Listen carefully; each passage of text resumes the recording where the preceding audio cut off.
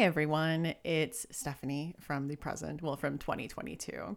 Just here to intro this week's episode, which is an episode I am pulling out of the vault. And it is wild to me that this podcast has been going on long enough and released enough episodes to where there are episodes that are so old you can't get on your podcast app. So what I'm going to do is release the very first episode of the podcast that came out in October of 2017. And it was an episode about haunted house horror. And if you listen to it, Rachel and I were little podcast babies, little naive little baby horror podcasters. And I know there's a lot of you that have been with the podcast since the beginning and so many of you that have recently found the podcast. So I think it'll be fun to kind of look back for everyone and also see how much the podcast has changed and evolved in that time. Like I feel, looking back at 2017 me, I feel like a different person. I feel like the podcast and just everyone has changed. The world has changed so much. And even just the landscape of horror fiction in itself and its availability is just wild. Just had some unforeseen stuff pop out where I wasn't able to be home and get the next episode edited in time. So I still wanted to release something. So here we go. Here is episode 1 of Books in the Freezer. I think we titled the episode Home Sweet Haunted House. And you'll notice we used to do book quotes in the beginning over the intro music, which was a bit of a throwback listening to this. So thank you so much, all of you listeners, and see you next time. Now get in that time machine. No live organism can continue for long to exist sanely under conditions of absolute reality. Even larks and katydids are supposed by some to dream. Hill House, not sane, stood by itself against its hills, holding darkness within. It had stood for 80 years and might stand for 80 more. Within, walls continued upright, bricks met neatly, floors were firm, and doors were sensibly shut. Silence lay steadily against the wood and stone of Hill House, and whatever walked there walked alone. Shirley Jackson, The Haunting of Hill House.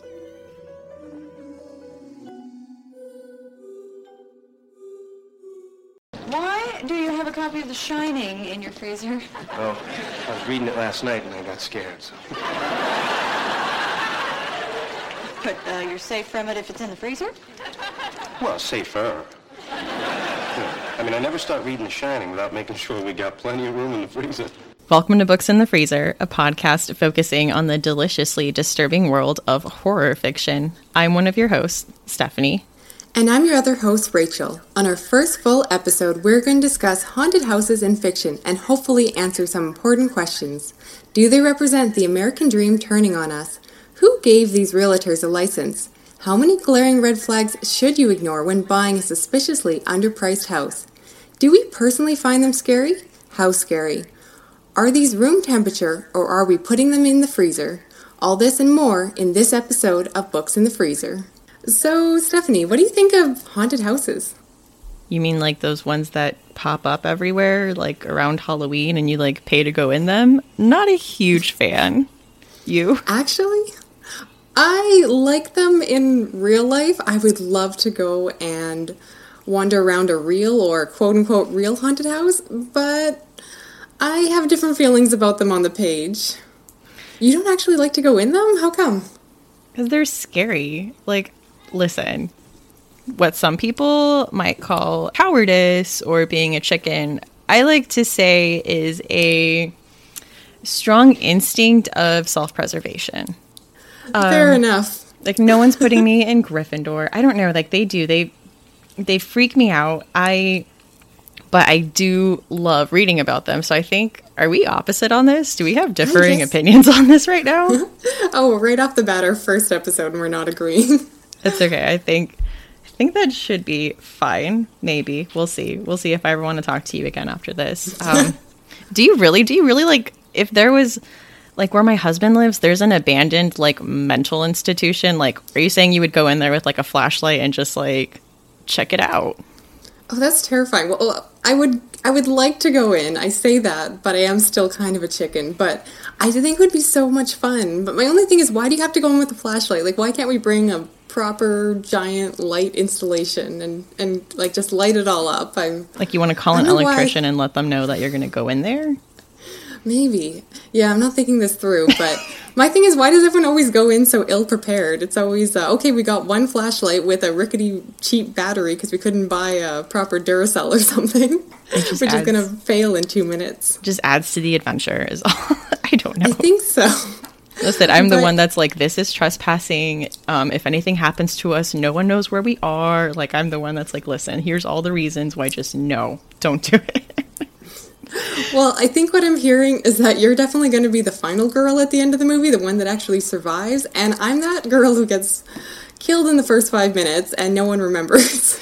You're like, hey, I heard a weird sound over in this room. Let's split up and check it out. I would absolutely be that person. I just find the idea of it so much fun, but when you actually start talking about it, I'm questioning my own survival instincts and how lacking they are. I'm a little bit concerned, but at least you like the books. So I think, and that maybe that's why you wouldn't go into a haunted house, is that you've actually read and listened to the advice of all these classic haunted house stories and are maybe thinking better of it than just blindly going in with your rickety flashlight. That could be it. So let's talk about these haunted houses. So there's almost like categories of haunted house stories, and haunted house stories are just so much like, I don't want to say the foundation or like the bread and butter, but they are just like a classic horror story. And exactly. I think even within that, like, just haunted house category, there's so many like little categories that fall under that. The one that I love and I am a sucker for whenever anyone's explaining a book to me is if there's like an unsuspecting family that just wants to get away from the city for whatever reason and just settle down and buy a house in the quiet countryside, I'm buying that book. Oh, seriously. I think that goes back to our intro we were talking about like the American dream, and full disclosure, I'm Canadian over here, so I think that's almost such an American concept to be like, oh, the quiet countryside, and there's something, I love that those books just draw you in, that you're like completely there to see what's going to go horribly wrong, because I mean, we're absolutely going to be mindful of spoilers, but when it comes to horror, you know something is going horribly wrong. Oh, definitely. So what is it, you like so much about them? Well, even if you look at what I like to read, even outside of the horror genre, even in like literary fiction, is I really like stories about relationships, and especially like familial relationships and family dramas. And this is just such a situation that, you know, you're putting these people in, and it's going to put strain on these relationships. And just looking at the state of the relationships when the people buy this house, it's just really interesting to just watch them unravel. And I love just the change in tone in the beginning to, you know, just the hope, you know, like all the hope and the hopefulness of being like new homeowners and the elation that comes with that. And like, everything's going to be great. And we're going to make this room like a guest room. And, you know, you can put your office in here. And it's just so happy and hopeful. And then just watching that completely unravel by the end, and these people just being like scared out of their minds, is one of my favorite things ever. So you just love watching people's hope disappear. Totally. That's my whole bookshelf. It's just like, do you have hopes and dreams? Let's make them disappear. Stephanie just wants to crush everyone's hopes. Yep, that is true.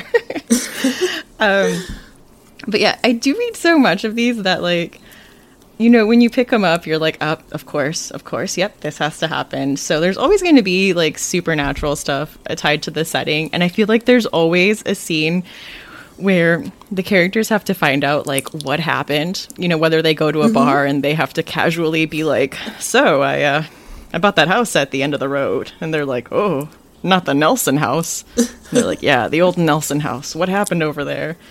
You know, or they're at a library, like, and they have like a whole like microfiche scene, which I don't know, I always find really funny, just because like there has to be that scene in every one of these. But I don't know, I like the different forms that it can take. And, you know, it always is like hearing noises or like writing or weird stains on the wall, kids seeing invisible people, doors closing by themselves type of thing. And it is always one of these situations where the house was just like too good to be true. Like it was a much bigger house than they should have been able to afford. And, you know, they didn't really think about any red flags or anything like that. It was just like, oh, this is just such a great deal. What could possibly be wrong with it? Oh, exactly. Famous last words. Yep. You will not survive a horror movie if you say that. Nothing can go wrong. We are so happy. So the first book I want to talk about that kind of falls into this category is super polarizing. A lot of people just hate this book, and I kind of feel like if you hate it, you have valid reason. It's fine. I'm not judging you for it. I personally like it, but if you don't, totally fine. Oh, what is it? House of Leaves by Mark Z. Danielewski. You haven't read it, you said? No, I haven't. Oh, wait. Okay, you got to tell me. Give me the pitch. Okay. So it's, you know, it's like this weird postmodern setup. It's like a Russian nesting doll of a narrative. It's like a story that's inside of a story that's inside of another story. So you can already tell you're just going to need a lot of patience to get through this book.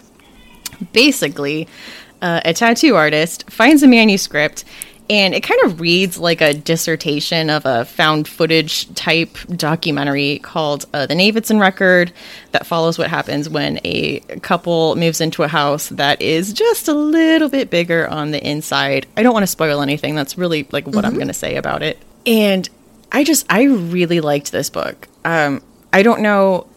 I think we've talked about this. It's like when you read a book too, and this was one of the first horror books I read ever, so I didn't have like a whole lot to compare it to, but I just thought it was like fantastic. And it does that thing for me where there was a big focus on the marriage and the relationships. And Will Navidson was like a photographer, videographer, like he was an artist, and he was kind of making some art piece about his family moving into this house, and he had cameras set up. And there are scenes in the book where his wife is sitting in their room and talking to the camera, kind of like a reality show, like Talking Head or Confessional, and just really just talking about her feelings with her husband and his obsession with this house and how it's tearing them apart. And I just really liked that. I loved that just openness about their relationship. And this book, like, stuff does happen. It escalates, and like, I don't know, there's fatalities. So I would say this, for me, we didn't talk about our rating system, but this is a freezer book. So if this is your first time listening to the show, when we rate books, we are rating them based on the Joey and Friend scale. Like if a book scares us, we're putting it in the freezer. And then there's levels. You know, if it's not like quite freezer level, we'll put it in the refrigerator. And if it's really not scary, it's what we call a room temperature book. This isn't really judging a book's literary merit by any means. This is just like, if you're recommending a horror book to people, I feel like they're always like, but is it scary? Like, am I going to lose sleep over it? So this is a scale for that. Do people ask you that all the time when you talk about horror books? Oh, absolutely. It's the only thing people care about is, what's the scariest book you've read? Is this scary? So I think we should actually do a whole nother episode about, you know, what is the scariest book you've read, or even talking about, you know, does a book need to be scary in order to be good? Because I feel like, especially people who don't read a lot into the genre, it's all they care about is it scary? How scary? Will I need to sleep with the lights on? Yes, absolutely. And the next book I'm just going to mention, for me, was a room temperature book, but I thought had a lot of literary merit. I thought it was written very well. And that was The Grip of It by Jack Jemps, which just came out this year, which really just falls into that category of a couple having problems and buying a house. But it really explored their relationship, and there was a house. I wasn't scared by it at all, but I thought it was a very well-written story. So even though it's a room temperature book, I thought the writing in it was great. You know, it had shifting point of view chapters between the husband and wife, and I thought it was a good book. No, that sounds really good. I haven't heard of that one, actually. The last one I'm going to talk about on this category is like the infamous one. Uh-oh. Yep, can't talk about it without mentioning The Amityville Horror by Jay Anson. Have you read it or watched any of the movies? I have not. I really should, but you can just tell me about it, and then I don't have to. I mean, basically, the Lutz family moves into this too good to be true house in Amityville, New York, and they flee less than a month later after experiencing strange phenomena. Oh, how would you rate that one? This to me was like a refrigerator book, and I don't know if that's fair because of when it was written, but I just feel like it's every cliche in the book. I mean, literally in the book, but just, I mean, with when it was written, did it create some of these cliches? Like, I don't know, but the way it was written, there wasn't any tension. You know, it was marketed as a true story, and there's been a lot of controversy about that. A lot of people saying that, like, it was a lie and that the couple, you know, came together and basically made up the story. Like, there's just a whole thing behind it. And also, I found this really fascinating article that we're going to include in the show notes. But it was an article about how the Amityville Horror really started the whole built on an Indian burial ground trope. I didn't realize that was a thing before that. It's just something, yeah, that everyone's like, oh, you know, you don't build on an Indian burial. I feel like it was everywhere, like in the 70s and 80s. It was in, like, the Pet Sematary movie and, like, maybe the second Poltergeist. I'm not sure. In the article, they talk about it. But the article was written by Colin Dickey, who came out with a book last year, a nonfiction book called Ghostland, An American History in Haunted Places, which I read and was fantastic. And so if that interests you at all, I definitely suggest reading this article. Like I said, we will leave the link in the show notes for you. And that last article you mentioned actually leads really well into the second category. Ooh. So I'd call this category the modern take on the classic haunted house story. So all the books you mentioned were really those classic old homes where it seems too good to be true, people moving to the countryside.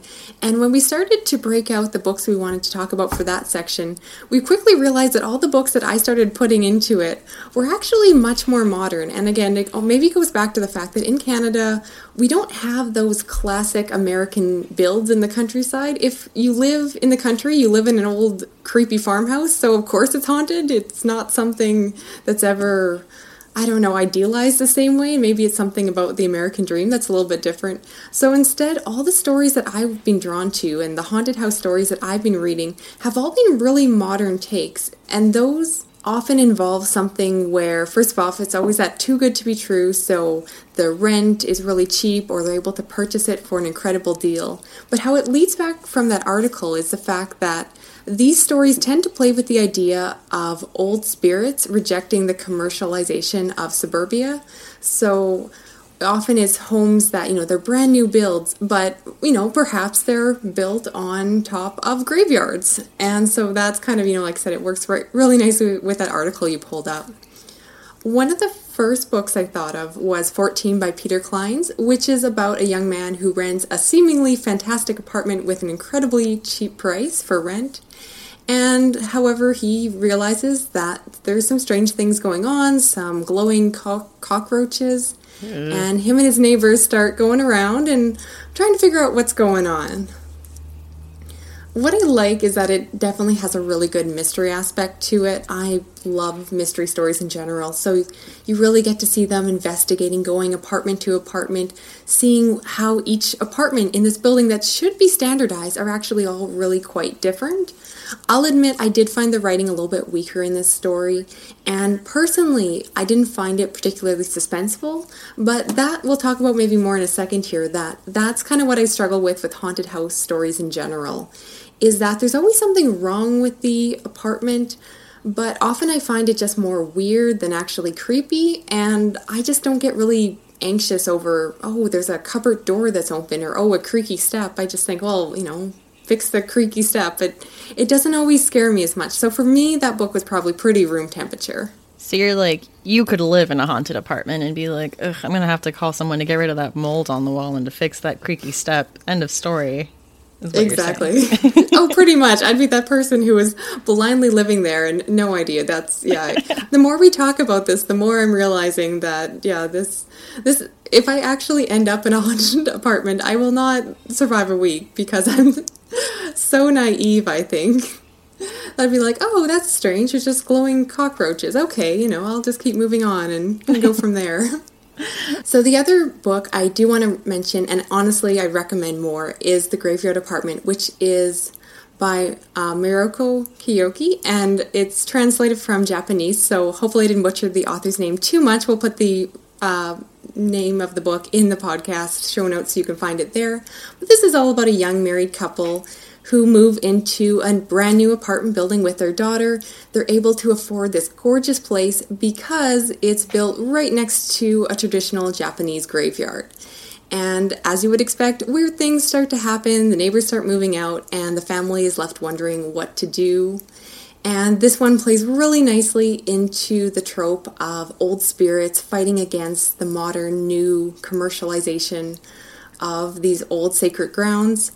And this works especially well with the fact that it is a Japanese book, because that's a huge part of their media and culture in general. I don't know if you've read a lot of Japanese books, but that's something that they address a lot, is the fact that it's always that old versus new is a very common and prevalent theme in their books because they have such a long history. Oh. But they are now, if you look at modern Japanese culture, it's very commercial. They're very technologically savvy, all of that. So you'll see this theme in anime and manga, and it really plays well into the book. So I actually really enjoyed this one. I enjoyed the parts of it, but again, I wish it had been creepier. I wish that it hadn't have taken so long for the suspense to build. And I don't know, I make the joke that I wish instead of like a creaky step, I would rather there was like an arm that jumps out and like grabs him in the first chapter and pulls him into the home. And the thing I find about haunted house stories is that they always have to start really slow with these small details about the house. And maybe it's because I live in a home that needs a lot of renovations that I'm just like, oh, that's just, all I just see is a list of things that need to be fixed on the home instead of something terrifying. That's funny. But, would you put this book in the freezer at all? I was thinking about that. I still call it pretty room temperature, but for someone who likes haunted house stories more than me, it might be a fridge book. But I'd love actually for you to read this one. I'd really like to know what you think of it. But for me, it was pretty room temperature. Yeah, it sounds really fascinating, and it definitely ties in with that article. I think being American, sometimes, I think I don't think about other cultures kind of having those ideals too, because I think that Indian burial ground just with American history is just such an American concept that I kind of thought it was like, yeah, that's just like an American thing. So it's really interesting to see that, in another culture where you were talking about this old versus new thing just sounds absolutely fascinating. So I think I'm definitely going to pick this up. Yeah, I think it works so well on so many levels. I really think you'd like that one a lot. You really find these stories just, enticing. I wish I liked them more. But I guess there's a third, before we get into kind of our final thoughts, there's a third topic. And that is all about a group of experts going into a known haunted house. So this is where the category where Rachel decides to go into that mental institution by your house and hopefully doesn't get killed. So yeah, this is like the Rachel getting paid money to explore a haunted house. And she's like, come on, gang. So with a lot of these, we see a group of people, sometimes experts, sometimes amateurs, spending time in a place that already has a reputation for being haunted. The setting, of course, will manifest itself in different ways. We're dealing a lot in this with science versus supernatural stuff. I feel like there's always a character that's really rational, that's kind of like the Scully and no, that's just this. And you're always having some person who's really in tune with the supernatural to kind of play off of that, which is really interesting. I do like these kind of stories.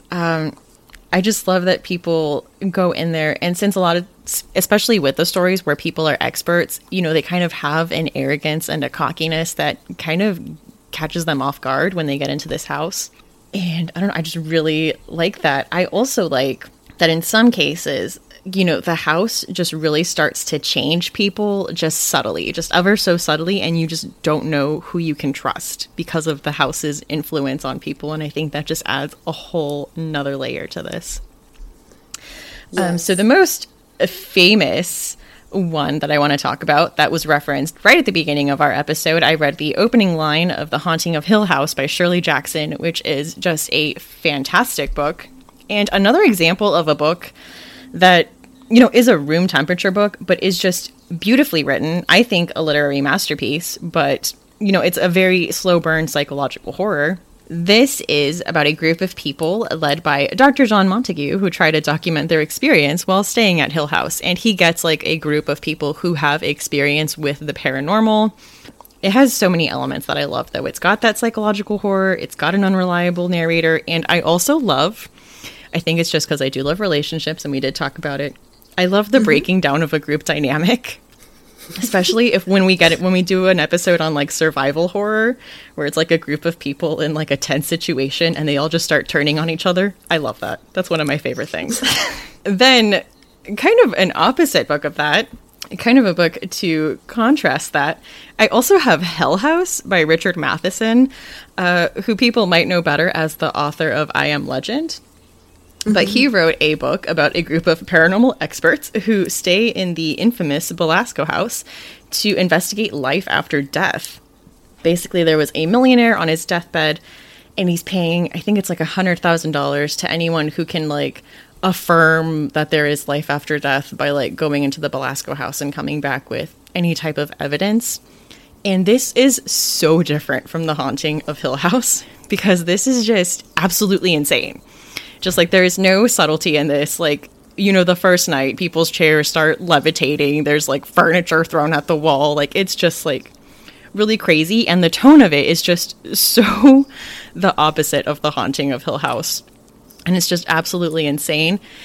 And also this book gets like, I want to say like lewd. Like, I'm almost worried to, like, when I see people that are telling me what they're going to read for Halloween, and they're like this sweet little, you know, these sweet little ladies who are like, I just want like a cute, like atmospheric read for Halloween, and they're telling me they're going to read Hell House. I'm like, oh, you're going to get a little more than you bargained for with that one. Like, stuff's going to happen, and it gets pretty crazy. So I start to get a little nervous and think that they're going to like come after me or something when they're done. Oh, and maybe this is a bad thing to admit, but from that description, you really got me interested in picking this one up. I wanted to read Hell House for a little bit, but the way you describe it, that's something actually in general with books. When you tell me that a book is explicit and lewd and is going to disturb people, those books usually end up on the top of my list for things I need to read, because I really enjoy those stories that are super intense and inappropriate. And I don't know what it says about me, but I think Hell House might be the solution I need to an over-the-top haunted house story, and I'm all there for some nasty, explicit content. Rachel's like, did someone say offensive? I was like, I'm there. It's like the things you probably shouldn't admit. So in terms of rating fear-wise, what would you rate that one? I might be putting this book in the freezer just because of the intensity of the stuff that's happening. And I think my trepidation to recommend it to people, I think, says a lot too. So I think just because of that, it's going in the freezer. Fair enough. All right. So the other book that I wanted to mention in this category was Horror Store by Grady Hendrix. And this, again, you're going to see a theme with my books, is a more modern take on the investigators going into a haunted place, because this book is all about a group of employees who work in a knockoff IKEA-like store, and they are tasked with going in and working overnight to find out what's happening, because when they go in the morning, there's stains on the furniture. It looks like someone's been breaking in at night, and so they're tasked to figure out what's going on. Because this is a horror story, you know something very strange is happening. And you might have heard of this book before. It's quite popular for the fact that it's designed all like an IKEA catalog, and the design of it is worth checking out just for that. It was really fun and entertaining. Along those notes, what I didn't personally like about it was just the tone of the book is so light.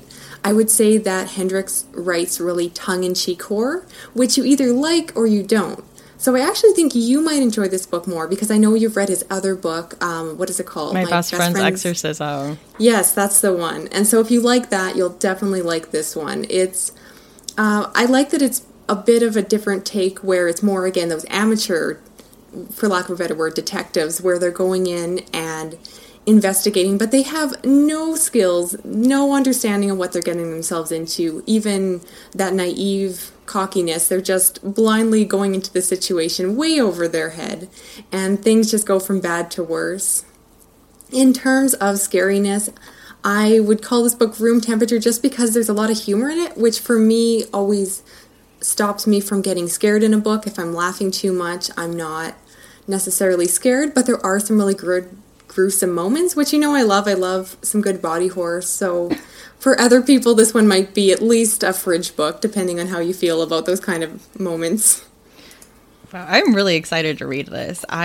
Like you mentioned, I loved My Best Friend's Exorcism, and the design of this book is amazing. I have a copy, and it's just, I absolutely love it. So, yeah, with what you said, I definitely want to check it out. And it's so interesting that it's just in an IKEA, because I feel like that's such a, I don't want to say like a safe space. It's like a very sterile place. Like, you don't think anything like horrible is going to happen in IKEA. It's not like well, not IKEA. They're like off-brand, not IKEA. Right, so they don't get sued, I'm sure. But it's as close to IKEA as they could make it without getting sued. I'm pretty sure was the design plan and the marketing around that book. I can definitely see that. Oh man, no, yeah. I want to read that. No, you make a really good point though. That's actually a theme I was noticing when we started curating this list. Is that all the books I picked out, while they do have horror themes, they're all these really modern buildings. It's, I think, a little bit harder to set up a really scary situation where you're in this brand new apartment, or exactly what's scary about IKEA unless you're terrified of Saturday afternoon furniture shoppers. But otherwise, I think that's kind of what's giving me problems finding something really scary or something that's really capturing my attention, which is why I'm thinking of the books you mentioned, I probably need to read either House of Leaves or Hell House. I think would both be books that I need to check out and go more back to the classics of the genre, because while I enjoyed the books I read, but I didn't fully get into the story. There's something that just wasn't scary enough. I needed it to be more over the top and more suspenseful. And like I said, when I was reading about these books with these, broken down cupboards and those kind of things, I'm just like, oh, I've got to go fix those. I've got to go to Home Depot after this. I don't know if we have those in the States, but honestly, it's just, I totally lost the immersion in that, that sense of fear just didn't click in. But maybe it's the books I'm picking out. I'm starting to see some connections here. That's really funny. We do have Home Depot, by the way. Okay, good. Yeah, I can see that, just because those are like a take on the stories that I did. So when you were talking about them, I was like, ooh, I love this new like modern interpretation of something that normally wouldn't be scary being scary. So I actually put 2 of your books on my TBR. That's to be read list. That's book talk for that. Well, I already owned Horror Store, but I definitely want to check out that Graveyard Apartment, just because I love new takes on things and new interpretations. So it was really interesting. And it is interesting that, like, yeah, when we talked about haunted houses, the ones you picked were more modern stories. So it'll be interesting what you think of going back to, I guess, what people would call the more classic definition of that, and see if that works for you a little better. I think so. I'd love us to do a follow-up episode where maybe after we've done different recommendations, where we do one where we talk about the books that the other person read and then we read, and see how they compare. Are we agreeing, disagreeing? I'd love to know kind of where we land on some of these books. If I could see us having some really differing opinions on them. I'm interested about House of Leaves, just because of, like, you're going to have strong feelings about it either way. It's such an iconic book. I feel like even if I don't love it, you have to read it. If you say you read horror and you haven't read House of Leaves, it's one that people, when they talk to me, they're like, well, of course you've read that one. I'm like, well, actually I haven't. It's maybe just taking the time to commit. It's a pretty chunky one, so it's always, when do I want to focus on this book and not read anything else for a week, so... Ooh, I also think we should do an episode on, like, what's considered the essential reading list. Like, what do you have to read? Or what do people, assume you need to read to be a horror reader, and what we think about that? That's a good one. Ooh, bookmark that. I think that'd be fun. Sounds good. I'll write that down. So now we're going to talk about things that we're loving recently. Specifically, we want to talk about horror-related material that may not be books, just because while we want to focus this podcast on books, obviously, as horror lovers, for lack of a better term, we want to recommend some other forms of media that we're really enjoying right now. And I almost feel like I'm cheating with my pick for this time, because I want to recommend the Black Tapes podcast. And of course, we'll have links in the show notes. But the reason I feel like I'm cheating is that I listened to this podcast because of Stephanie. So it's basically like she picked out 2 this week. But if you're not familiar with this podcast, it's the story of a journalist who meets a paranormal skeptic named Dr. Strand, and he is famous in this world for going around and debunking paranormal stories. In his personal collection, he has a group of VHS tapes that he refers to, or they refer to as the black tapes, which are a series of unsolved paranormal cases where he believes that they're all fake, but he has not been able to properly resolve that yet. And if that synopsis is not pulling you in, I don't know what's wrong with you, honestly, because I was addicted from the first episode. The narration is so good. It reminded me actually a lot of the podcast Serial by This American Life, which I assume most people are familiar with, but it's very much that journalist going around. And I think this one will particularly appeal to skeptics because it's very much told from the perspective of Dr. Strand, who does not believe in the paranormal, but the journalist is a little bit more back and forth trying to decide whether or not she does believe in these paranormal activities. I love this podcast. It's I'm just the so production excited. value is so great. Like everything about it is fantastic. But go on, I'll let you finish. No, that's good. I reluctantly felt, for the sake of full disclosure, that I should probably let people know that it is technically a fictionalized story. And I felt pretty dumb when I found that out myself, probably after episode 3 or 4, that I was messaging Stephanie about it. I'm like, oh, it's so good, so good. And I didn't realize it was all fake, so that was a little bit soul-crushing because I pretty much have a fictional crush on Dr. Strand. He is, I don't know, his voice and everything is so good. Yeah. Oh. But I think it's really going to appeal to anyone who likes that story of like the amateur detectives or journalists going around investigating. Oh my gosh, it's so good. Stephanie knocked out of the park when she said like the production value.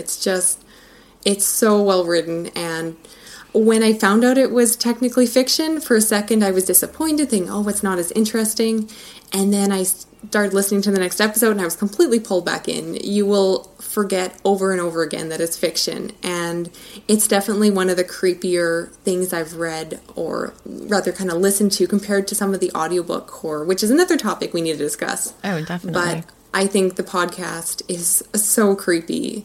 And, I just love every episode. I'm obsessed. Oh, and you said you just listened to the Ouija board one. That one freaked me out. Like, I was listening to it at work, like, surrounded by people, like, pretty safe. And I got goosebumps, and it was like, ugh, so freaky. So the one thing I'm loving right now isn't necessarily the thing, but the experience of the thing, if that makes sense. So I'm making my way through the Friday the 13th franchise because I realized I had only ever seen the first one. And so they're all on Stars. So I just decided to just go get my way through them. I'm currently on, I just finished Jason Takes Manhattan, which just is absolutely insane. It's just ridiculous and campy. And I think it has my favorite scene ever, which is like that rooftop boxing scene. It is so ridiculous and I love it. Just the tone of it is just bonkers. So I love the first one. And like for the first 4, I think they kind of stuck to the formula and it was whatever. But I think now they just keep getting just crazier and crazier. And I think I just watch them for comedic value at this point. But it's definitely an experience I give a thumbs up to. I just saw that Canadian Netflix is getting a ton of them are coming in October, so I might binge watch several of them. But everything I've heard about them are ridiculous. Jason is nowhere near my favorite, but just the tone of these just absolutely lose it somewhere around the 5th one. And then the kills just get like hilarious. Like they just become comedies. So they're really funny. Everyone listening, do you like Friday the 13th? Like I'm never sure like what people think about them because I don't know if people have the same opinion that I do about Jason. But more importantly, what is your favorite haunted house story? Please tweet at us or comment on our Instagram and let us know. We really want to know. We really want to hear from you. And you can get in touch with us at our Twitter's podcast, where you can find us at Twitter at Books Freezer, on Instagram at Books in the Freezer, or you can feel free to email us at booksinthefreezer@gmail.com. And for myself, Rachel, you can find me on Twitter at shades_orange, or on YouTube as well as Instagram at the Shades of Orange, all one word, no spaces. Hey, thank you so much for listening to the podcast. We'll hope you hit that subscribe button and join us for our next episode. Thanks for listening. Hey, it's future Stephanie popping in here again to say hey and thank you for listening. Yeah, I think you could see how much the podcast has evolved. I would like to think that our sound has gotten better. I know I've had some feedback on volume, working on that, but at least you don't hear my 3-year-old screaming in the background as much as you did in the early episodes, because now he's almost 8, but now I do have a 2-year-old. So times have changed, and it was very funny to listen back to this episode where I hadn't read Horror Store by Grady Hendrix, and the only Grady Hendrix book I had read was My Best Friend's Exorcism. It's just very fun. Also, still stand by it. Jason Takes Manhattan is a good movie, and you know what? It ranks very high on my Friday the 13th franchise movie rankings. That and Jason X. I mean, I think past Stephanie covered most of the socials. I think the only thing that's really added on to that is if you also want to support us on Patreon, you can go ahead and do that and check that out. Patreon.com/booksinthefreezer. If you'd like to support the podcast, you can always use our Amazon link or use the Libro FM trial. And I was just talking about how there's no like talking babies in the background. So I'm sorry that there are now talking babies again in the background of this audio. But anyway, guys, thank you so much for listening. Looking forward to giving you a new episode that I am working on editing now for next time. So see you next time on Books in the Freezer.